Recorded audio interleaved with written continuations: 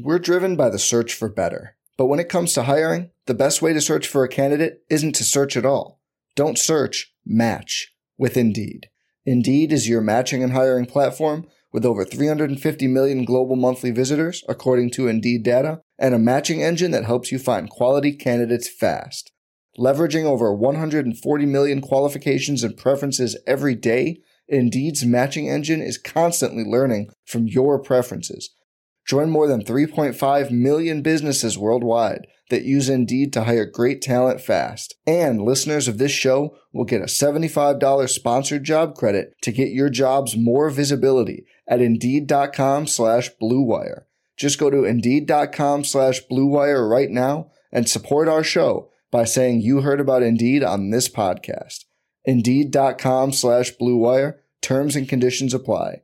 Need to hire? You need Indeed. What do you think about the Laker team now? You follow the box scores of the games every day? Just the Lakers. You're kidding. That is really a compliment. I was pleased to see you smile at the top of our show because once the game starts, you have a game face. You don't smile much out there. I don't think you have to do things for money anymore. Correct. What's up, Laker fans? Welcome to the Laker Film Room Podcast. I'm Pete, joined by Darius and Mike. And guys, believe it or not, this season is the 15-year anniversary of the 2009 championship team. In my view, the most underrated Lakers champion in my memory. And I remember in 2007, the beginning of that season was in a dark place, right? This is post-Shaq. Lakers are not very good. Kobe is demanding a trade. And if you try to put yourself in that time and place, that's an apocalyptic moment, right? Where it seems like everything is going to go crashing down. And they start out with very little expectations. And they have this really awesome season, right? That there's a trade for Powell in the middle of it. They lose to the eventual champs in the Celtics. But that season served as a sort of slingshot into the 2009 season where there was this like, man, look what we can do. I really believe in what we can do, kind of this shared sentiment amongst the team that they used to have just a tremendous season the following year. And that season to me is sort of an aspirational season for this year's Lakers team. There are so many steps and hurdles along the way to get to that kind of season. And the roster is in a different place, right? Like a prime Kobe is different than a 39-year-old LeBron James. If LeBron were 35, I'd be screaming from the mountaintops that the Lakers were the championship favorites, right? But nonetheless, I think that whole idea, Mike, of being able to use the previous season as sort of fuel to lead you into the next season is really an ideal for this team. And I just heard a lot of that in today's media day. And so you were there, you were asking a lot of the questions, man. What were some of your observations from today's media day? Well, first of all, Pete, it's nice to see you in the film room here. I did see you in person earlier, yes, which is always great, but you were just always deep a little into different. that article you were working on, man. You had that your game face on. It was kind of a theme today. Everyone is ready to work. Well, okay. Now we're going to go in a different direction from where I was going. I will answer the question in a moment, but media day for me is like a more exciting version of exit interviews where those are the two of the days where I just have to be locked into the laptop and not just that, but also be kind of thinking of questions as guy after guy goes up to the dais. And I'm just sort of sitting there trying to pull out whatever the most interesting thing is from everybody that talks. And so that is it's not like a game day where all of your energy is going towards actually watching the game that is exciting. It's sort of like you're in work mode, but it doesn't have the same reward as sports always does. So I'm definitely in focus mode when I'm in that spot. And yet, Darius, I sit down and I've got lunch next to me while I'm transcribing. And was it soup? It wasn't soup. I did have some soup this evening. And by the way, I like candy and ice cream and stuff like that more than I like soup. It's just become a part of the pod since the one time in San Francisco that I ordered matzo ball soup when it was like 95 out with Darius, alas. So Pete walks over. And Pete has been grinding away, working in the same way. And I always want to talk to Pete and sort of say what's up. But I am on a deadline that I've imposed for myself because I need to get out of the building at a certain time. So it's kind of like hey, man, apologies. I'm just gonna stay locked in here. But that was just what Pete needed. That's right. Pete needed I to just decompress. needed nobody to talk to me for 30 minutes, man. And so Mike and I had lunch in silence today. So. Yeah, we just sat and that's I'm not. And it was great. Other than with my wife, I'm not super comfortable, and even with her, I just don't like silence in general. So yeah, I was fighting through it, and here we are. So takeaways from Media Day. I thought that there were some consistent themes throughout the players, just like there was a consistent theme throughout Darvin Ham and Rob's 1 hour of availability last week, and I think that it's too much for it to be planned and just sort of followed. I do really think that there are some themes that are coming from, I would say, LeBron on down that have kind of borne through the rest of the roster. And LeBron throughout his career, for as massive of a star that he's always been, hasn't always had the best continuity of rosters. And part of that is certainly down to LeBron James himself, right? For switching some teams and for at times looking for different teammates. And so this year really does represent a different kind of continuity. And therefore, there are a lot of guys that kind of understand what going through a playoff run with LeBron is and what that means and how that applies to basketball, because that's serious business. LeBron in the playoffs is not messing around. He's not joking around and shoot around. He's not joking around in that next day's film. And I just think that we sometimes undervalue how that can impact young guys, especially. And Darius, I know you've listened to a lot of this. Pete, I'm curious for if you can react to that as well. But I think that there are a lot of guys, and that includes Darvin Ham, who was in the middle of all of this and went on some runs himself into deep postseason runs, that is like the right way to talk about basketball for a group of players. And I think that's a very positive thing to build on. Take all of the scheme and the who's going to start and who did what in the offseason workout wise out. That to me is an interesting channel that you can run through the team. So it's funny that Pete started with the discussion about the 2008-2009 Lakers. It's also the 15th anniversary of when Mike Trudell joined the Lakers. So quite the flashback for you too, Mike. It's funny. One of the things that stood out to me was LeBron's comments, right? And he had talked about continuity, and he had hearkened back to the 2019-20 season as like really the only season that the team has had continuity. Or the following season where they brought everybody back from that championship team. Yes. Sure. Well, there was some of that and too. even then though, yeah. Yeah, even then, like it was like more change than what you would really anticipate, right? Dennis and Mark and Trez, yep. Well, I'm even looking at the season, the team that won the championship, right? They brought back JaVale and obviously LeBron. They brought back KCP and Alex Caruso and Rajon Rondo, yep. Basically, and Kuz, right? Yep. And so that's like 5 or 6 guys. Yeah, no, that's decent continuity. Yeah. And that's a good core. Those guys were all rotation players the following season. Rondo, much to our chagrin, to start the season, and then he put it in our faces during the bubble run. So great for us, right, to be wrong. This season, though, LeBron's comments about continuity, I think, are meaningful because, like you said, Pete and Mike, like LeBron is typically the guy who doesn't mind upsetting the apple cart to a certain extent, and he doesn't mind being uncomfortable, as is one of his favorite sayings. And I think that he's enjoying the idea of continuity. Related to that point, Pete, was the thing that LeBron said that I thought was one of the most meaningful things that he said, but it was a small thing. And he said that with the continuity, there wouldn't be the need for much teaching. Mm-hmm. And I thought that was a super interesting point related to setting internal expectations for the team when you're a leader. Sometimes you don't always have to say the thing in the exact way where you say it literally, right? Sometimes you say things figuratively. And I thought that idea of we brought enough dudes back where maybe a quick run through and we should have it. And the guys that we brought in, they're smart enough to pick it up right away. And I thought in his own way, that was LeBron laying down a bit of a gauntlet to this group of guys saying, we're going to get after it. We're going to do the work. We're not going to skip any steps.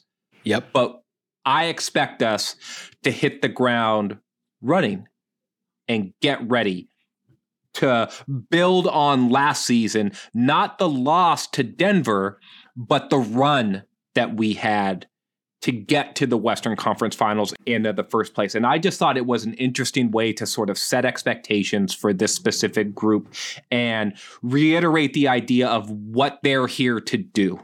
Pete, to direct this towards you, Darius referenced that 2008 season, and that was my essentially first day on the job, was right around that time of media day. And I came in having watched that team lose in the finals, but thinking, as I've said before on this pod, they're the best team in the league. They're getting Ariza and buying them back. They will have a full offseason now with Kobe and Pau, and all like this team should be really good.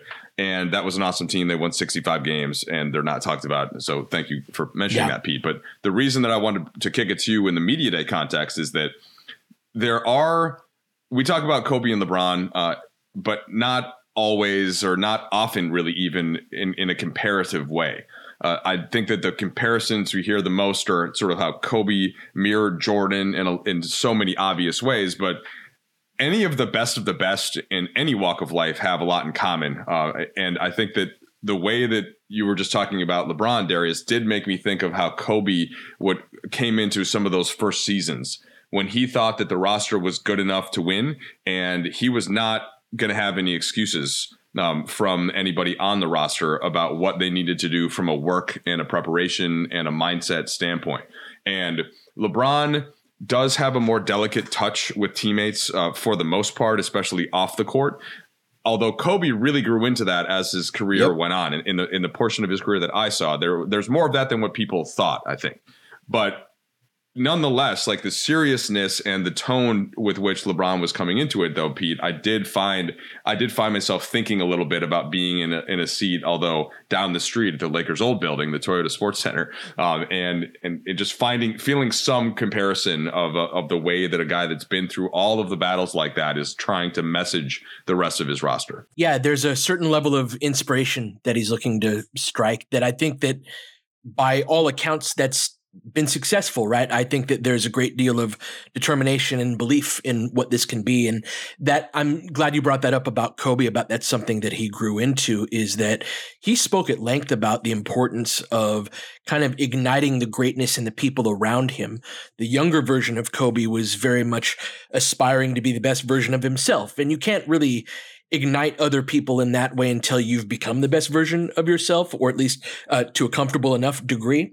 And once Kobe reached that point, like one of the things that struck me after he passed was everybody who had a story about Kobe, and like a one-on-one type of talk where he really inspired them and changed how they looked at things. And, you know, the LeBron and Rui combination, Darius, that was one of the stories over the course of the summer. And we got to hear them talk about it a little bit. And just that sort of like Rui getting to tag along and learn from LeBron, right? And on a daily basis. And like, that's a whole new level of education. We're going to go work out together. We're going to, you know, be attached at the hip in preparation for, you know, a championship level NBA season. You know, like Rui is a guy we've talked about thriving within structure, and like the idea of having LeBron James as your own personal tutor for a summer. What better education could you get than that? Rui got a free masterclass from LeBron. Free. I guess it was basically paid for by Phil Handy, and his influence being that it was Phil's idea. But that's not something you can buy in stores. I did find that to be very encouraging from thinking about what Rui's going to be this year. So it's like you got these two guys, Darius, in LeBron and Kobe, where it's like they led with love to a great degree, and like sure. And so I love that you brought that up, Mike, and that comparison between the two.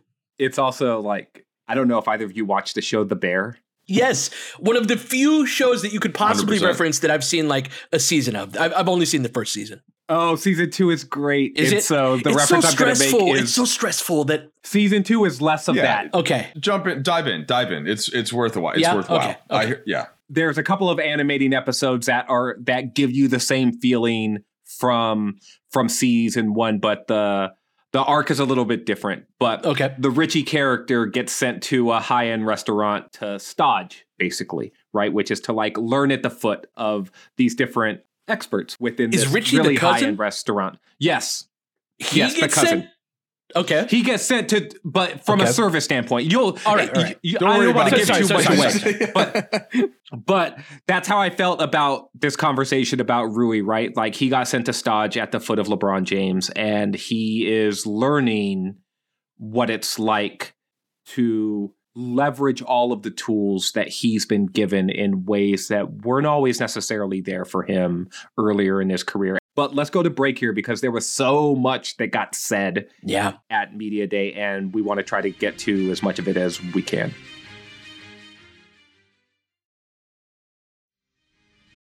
We're driven by the search for better. But when it comes to hiring, the best way to search for a candidate isn't to search at all. Don't search, match with Indeed. Indeed is your matching and hiring platform with over 350 million global monthly visitors, according to Indeed data, and a matching engine that helps you find quality candidates fast. Leveraging over 140 million qualifications and preferences every day, Indeed's matching engine is constantly learning from your preferences. Join more than 3.5 million businesses worldwide that use Indeed to hire great talent fast. And listeners of this show will get a $75 sponsored job credit to get your jobs more visibility at Indeed.com/Blue Wire. Just go to Indeed.com/Blue Wire right now and support our show by saying you heard about Indeed on this podcast. Indeed.com/Blue Wire. Terms and conditions apply. Need to hire? You need Indeed. So I was not able to be at Media Day. I'm not local. So I was catching up via the Lakers YouTube channel. And I don't know if AD went first. He did. But he was the first video posted. And so AD is a funny guy to me, Pete, because he is a very matter-of-fact speaker. And he is not someone that you often think about wearing his emotions on his sleeve, but AD is a very honest guy. And so we've talked about how LeBron was one of these guys where you get to watch him every single day over the course of years, and you learn so much about him, even though we thought we had known so much about LeBron already because of his tenure in the league. AD is another one of those guys that it's just like, can you believe that it's like, what is it, his 11th or 12th season now? Incredible. Like, he's been in the league a long time, and it's his, 4th or 5th with LA now? Like, he's been here a minute. And I always enjoy listening to AD talk because he doesn't sugarcoat things a lot of times. And sometimes he catches you off foot a little bit. Right. By Like how sometimes questions are asked like in a way where like you're expected to give a certain answer and he doesn't always give the resolution that you're expecting. Well, it's like he gets set up with and this is the nature of Media Day, right? Like Mike talked about exit interviews. Exit interviews can often be a time where there's a little bit of conflict resolution because it's the end of the season, right? Mm-hmm. And so whatever a media member has on their mind, they might not necessarily go at a player for it, but they're just like, all right, well, like, this is the last time I'm going to get you.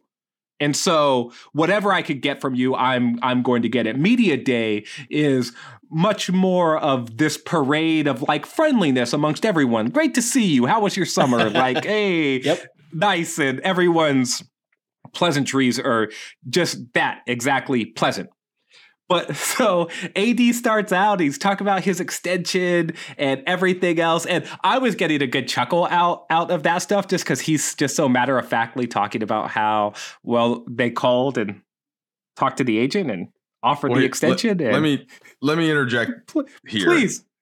So we just talked about AD, right? And that being the main takeaway out of Rob and Darvin's presser. And part of it, and I think I read the quote, was this, hey, here's the extension. And then also here's kind of what the expectations are. And we're so impressed with the AD and the work that he did and his body and all this. And so I was like, all right, well, I'm going to ask AD the first question and it's going to be about this. And this is, I think, what Pete's referred to, where you're expecting him to sort of go along those lines. Right. Like, yeah, that's exactly how it was. And I have this new energy about whatever it might be. But I'm also kind of thinking by doing a million interviews with AD, AD is all of the things that Darius said, but sometimes he's more than happy, especially on media day. He's more than happy to not create some sort of a headline or not create things that can be followed up and just sort of think about all the crap that people say about him. Of course he's that way, right? Like it makes sense if I mean, not necessarily, Pete, because think about Kobe and LeBron and all the stuff that's talked about them. But they have a certain way, and I don't want to say that it's like legacy protecting and building, but like you can answer a question there without diving too deep and still sort of give you what you want for the storyline. And in AD, that's to me the difference about AD is that he does not care. He did not care if he went to All-Star last year. He doesn't care about being All-NBA. He doesn't care about being Defensive Player of the Year. He wants to win, though. He wants to win games, and he'll give the requisite energy for that. But like he's going to do it on his terms, and he's going to be the one that sets the agenda. And so when just in the context of media day, then you might not get. He might not tell you even like. What Robin Darvin said may actually have really been true. AD just decided he didn't want to get into it right there, then and there. And so he kind of shut it down in a way and was like, yeah, sign the deal. They offered to me. And I worked out the same way I always worked out. And I was like, all right, on to the next question. Oh, man. Hey, but Pete, at least AD was on. I'm guessing that you appreciated his answer about the tournament, the midseason tournament. I thought of Mike when he said that immediately. I was cracking up. Yes. Well, oh man, did you die a little on the inside when he said that, Mike? No, because this is the same. It's all context with AD. Yeah. And AD's. So my reading of the question was more like these games, the same thing that I've been saying to sort of skeptics of the in-season tournament. The games still count. So you can't go into the game and just not care and be like trying to lose because then it'll be a loss. And so AD said, we have to take it seriously. Like we take all games seriously. He did not say we're going to try to win that thing. Let's go. Like it's super exciting. And he wasn't going to do that. And I think that probably is fair, but I that's just AD. Anyway, I've spoken enough on AD's reactions in the media, but I just took it in AD terms. He is not the guy that I thought was going to stand up there and be like whatever the NBA messaging is about the in-season tournament. But Pete, the thing I wanted to kick to you about AD as well is that he, like LeBron, there was a certain seriousness around the idea of like winning and the steps necessary and like what the goals are for this season, which really was a through line. Like you brought up around the points about continuity, right? There is no misunderstanding around what the goals for this team are. And to a man, every single one of these players was basically speaking within the context of what they can do in order to move that goal forward, right? Like, and it started with LeBron and AD, but on down the line, like from Rui to everyone else, like Austin, D'Lo. Like, what did you think about D'Lo? So yes, let's talk D'Lo. It's funny because I think D'Lo and AD, they're around. I think D'Lo and AD are in similar places, but in different ways, right? Like I've been cracking up at D'Lo the dad, right? We saw the great photos of his son Riley's birthday party, right? And Austin spoke to this idea of D'Lo being super integral in the jump that Austin made last year, in that D'Lo is always a guy that's going to be encouraging and, helping bring out the best in the people around him. And this is something that was something we'd been talking about internally within our department last year of like, there's all these clips of D'Lo like being really excited for his teammates in a genuine way and in a way that they talk about even behind the scenes too, right? And so it's this idea of, it's not about me from D'Lo, it's about how I can help inspire, right? And that's kind of the theme of, I guess, what I want to talk about tonight, right? And AD in this context it manifests itself in a different way. And did you catch what he said? He was like, yeah, Seawood and Jackson have been coming up to me like they want him to assume a leadership role amongst the bigs, right? Like teach us all what you know, right? And that totally makes sense that guys their age and from their background and their position and how they play, Anthony Davis is one of those dudes where you're like, I play with Anthony Davis, to a guy like that. Both of those dudes aspire to be that kind of guy, Mike. And so that caught my ear of like, you've got these two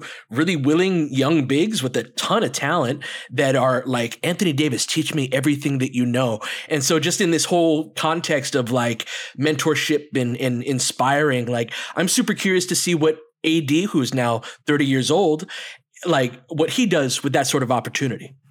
Well, and LeBron spoke to that as well about AD, and that nobody else is even 30 on the roster, and AD just turned 30, but it's an older 30 since he came out after he won the national championship with Kentucky when he was 18.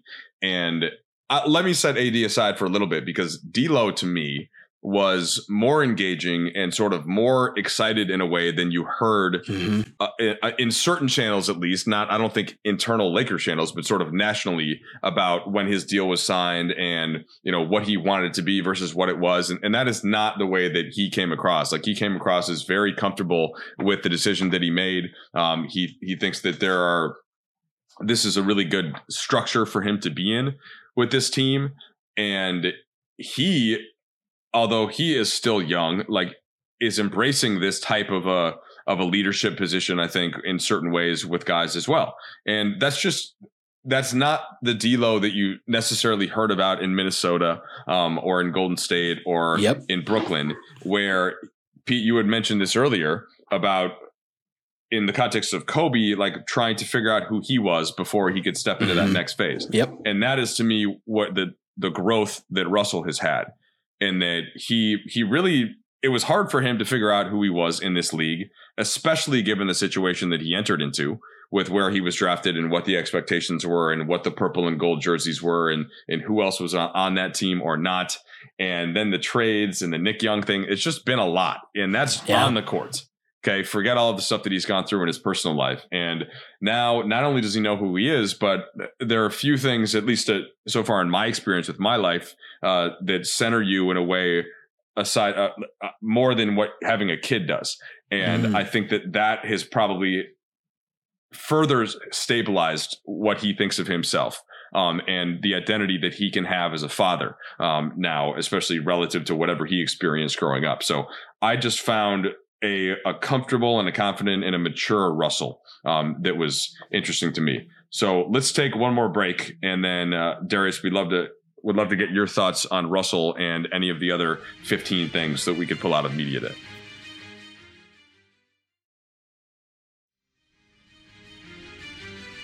No, I think that all of that is really well said about D'Lo and his comfort level. D'Lo's always been a guy who has seemed wise beyond his years, but then has been pinned down as someone who was not as mature as he needed to be. And it's an interesting dichotomy that exists within like the perspective of who someone is and then who they actually are, right? And what they're trying to bring to the table. I always appreciated D'Lo for his candidness and for his ability to sort of speak what was on his mind, even if it wasn't the most popular thing to say, or if it wasn't exactly what you wanted him to be saying, but he always said it well, and he said it from the heart, and he said it articulately, and I always appreciated that about him. In this second stint, now that he's back with the Lakers, Mike brought up that idea of fatherhood, but I do sense that idea of like a more broadened worldview that he's bringing and a wider perspective, and how that informs what he's about as both a person and a player. One of the things, Pete, that I've tried to do is highlight a lot of these plays that D'Lo makes that are really, truly unselfish plays. And they're plays where it's not necessarily where he's even making the pass, but he's like going to a spot on the floor that's going to allow the pass to get made. Like, he is a thinking player, and I've always appreciated that about him. And he seems to be at a time in his life and in a position with his own game where the thinking and his skill level is right at the part of the graph where it all lines up. And it's like where supply meets demand, that's where the price is, right?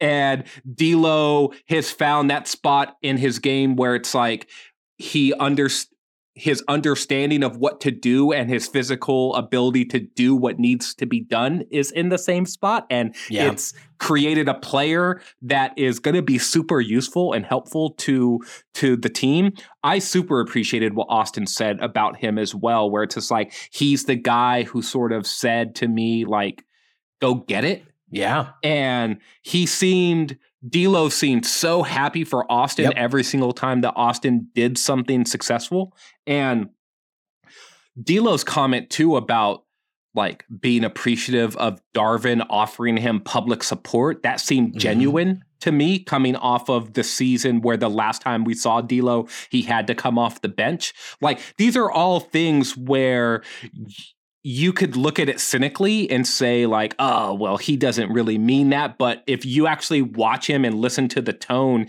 it seems like truth. D'Lo is also not exactly the kind of guy that has a history of like just BSing it, right? If it's something that's uncomfortable, you know, like it just wouldn't be in character. One player I wanted to bring up who I felt kind of was a little under the radar, except for one blip over the course of the offseason, who catches my eyes and ears every time I hear him talk, and that's Max Christie, Mike. For one, he looks freaking massive. Like, I've been kind of pining for this shooting guard that can provide physicality and point of attack defense. And there's a pretty good chance that he's been here all along. Like I said, I wish he were 23 and had a little bit more of the experience and wisdom. But every single time, Mike, I hear him talk, and he's so intentional. He talked about assuming a leadership role for guys like Jalen Hood-Schifino and Maxwell Lewis, right? This is kind of a theme throughout the course of the day. Even at 20 years old in the position that Max is looking toward, like, hey, how can I help people that how can I help my teammates that are a little bit further behind in their career, right? And so all the way down the roster, that's been something that I've seen it. But Max, man, the sky's the limit with him, Mike. And I know you've been a big fan. So what was your impression of Max?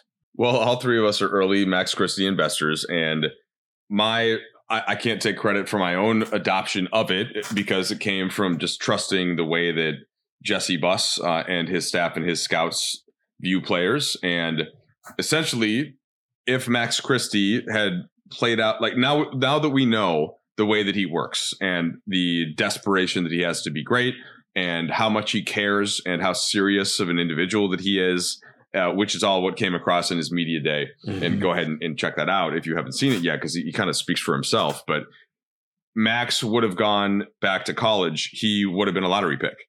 And I think that we've done this with Caruso and Reeves in recent years. Like, once you see a guy play, it sometimes is hard, not just for a fan, but for a coach, for a player, to take them out of that initial box that they were in. And for him, it's second round pick. And it's like, well, Darius, you talk about pedigree all the time. He's got pedigree. And he just happened to, because his shooting numbers fell, I think in part, he slipped from that lottery into the second round with a tiny sample size at Michigan State when he was one of the younger freshmen. And then he got to go to LeBron James' school of playoffs to get additional motivation heading into the offseason. And I think Max, being smart, looked at the roster and thought, well, wait a second. I kind of like what Pete's been pining for. Hold up. Hey, coach, I'm over here. Yeah. Call, like, I'm ready, man. Like, put me in. You know, so he approached the facility, I think, every day with this mix of excitement and energy and really like a desperation to be in the rotation. When you ask him the question, and I did, that was the first thing I asked him, like, he looks at you and he's like, yes, like, this is what I'm going for. And to me, that is exactly what I want to see in a player like that. So I think that it's inevitable that Max will end up getting real serious minutes this year. And that's even if other guys play well, like if Cam Reddish ends up playing really well. And it's hard for me to see the trajectory that Max is on not resulting that way, because these coaches all watch him practice, and I just think that the talent is going to keep coming through. And now he's going to have to continue to prove it, just like Reeves did and just like Caruso did. But I think that it's all there for the taking for Max. I can't wait to see him play with players of the caliber that are going to be in the rotation this year just to see how he fits next to those guys. He shot 50% from 3 during Summer League, and he defended the other team's best player. Now, did he always have success doing that? He did not, but he also averaged 2.3 blocks a game during Summer League, and a lot of those were in the on-ball variety, right? Where he's basically just enveloping his man and getting up there and blocking a guy's jump shot, basically, which is hard. That's hard to do. I'm a big fan of Max. I actually have over at Silver Screen and Roll, the player previews for the season are kicking up now. And I've got something coming out on Max tomorrow where we look at a few different questions about sort of like best case scenario, worst case scenario, and what we think his most likely role for the season. And I can tell you that his best case scenario for me is that he not only gets that rotation spot that he pines for, but that he starts to nudge out players who are ahead of him in these other veteran spots who purport to do the same things that he does, but Max is a guy who brings multiple things in a single package, right? And so Max will never be the playmaker that D'Lo is, or the ball handler, or the offensive initiator, but if he can hit 40% of his 3-pointers and even a higher rate of ones that are open, then that's a talent, Pete. He may not defend at the point of attack or with the same ability that Jared Vanderbilt does, but if he can approximate that while also being a 40% 3-point shooter, then he can start to nudge in to other guys' roles. And that's sort of a best case scenario for him, but that doesn't even seem too far off from being on the table for him this season. Well, let me go way over the top of an example just to sort of make a point and to kick it to Pete. Early Kawhi Leonard and the way that the Spurs needed him to play, which was really just much more about 3-and-D, but at a high level, that we didn't know at the time all that Kawhi could do on the ball and sort of the stuff that he continued to show as his career went on. And this is, again, why bringing up Max at age 20, and he showed at Summer League, Pete, and you put a great video out on this, all different types of stuff in his game that we might not need to see this year because he's good enough and really good at the 3 and the D and the rebounding and sort of the role player type things that I think are the best ways for him to get on the floor because of how capable everybody else is. But the fact that we saw that stuff in Summer League to me was very encouraging because even if it's just a pocket of a moment of a game, to know that some of that is there and it can be flowered for later in his career, but he can still be effective at the role player things in the meantime. You don't get those players all the time. I think it's more like you get a specialist or you get a guy that shows the talent but isn't big enough or isn't strong enough or whatever. But this to me is an interesting type of a player.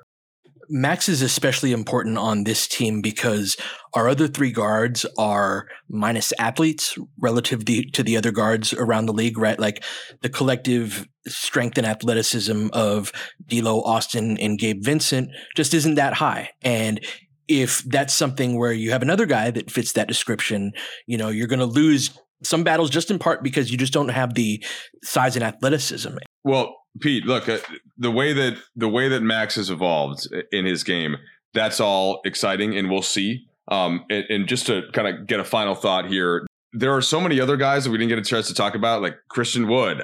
I'm very intrigued with what he said and what he's about. Taurean Prince, Gabe Vincent, I thought said some really interesting things about looking at what the team needs. And hey, I've got different skills. I can just fill in the gaps. Like there's a lot more to uncover with this team. And I think most of it goes in a very positive direction. So it was an encouraging media day for the Lakers. And I'm excited to get to practice tomorrow and just see what these guys look like on the court together. And because that's where, like, media day is one thing, but the first day where you can see the guys on the court, after all, basketball is about the ball being bounced on the hard court. And so now that's the portion of the week that we get to after we've heard all the words. Yeah, can't wait to hear the sounds of all that tomorrow in the gym with the first day of training camp. One of the refrains from everyone amidst all this optimism has been, we're only going to go as far as our work takes us. And so a lot of that work starts tomorrow. And so we will be back tomorrow to talk about it.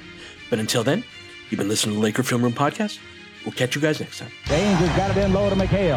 McHale wants to turn. He's double teamed. Just pass out in front. Broken up by Worthy. Tip to Magic. Worthy dies on his belly. Magic scores. There's Magic got it. Magic fires. It's good. They will. Lakers win the game. The Lakers win the game. Rebound of Lonnie. 3 seconds left. Van Exel to win it. It's on the way. Good. Kobe Bryant, 48 points, 16 rebounds. Shaq with his 8th block shot that ties an NBA Finals record. A lot of Laker fans sticking around for this. You're seeing something that's very rare indeed. A Laker to get MVP chance in Boston. Of all places. Are you kidding me?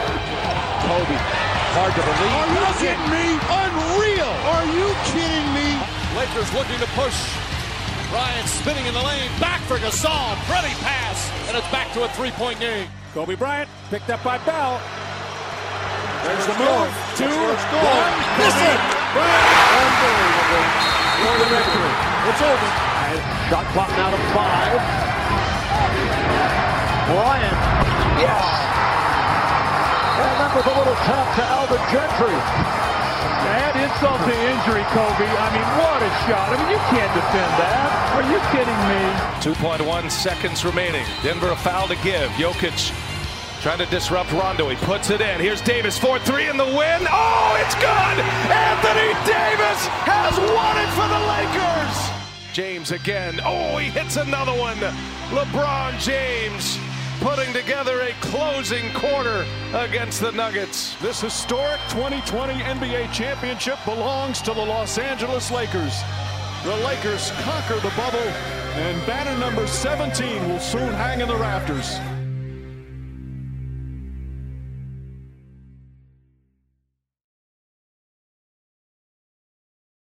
I'm Mark Chapman. Welcome to the Planet Premier League podcast.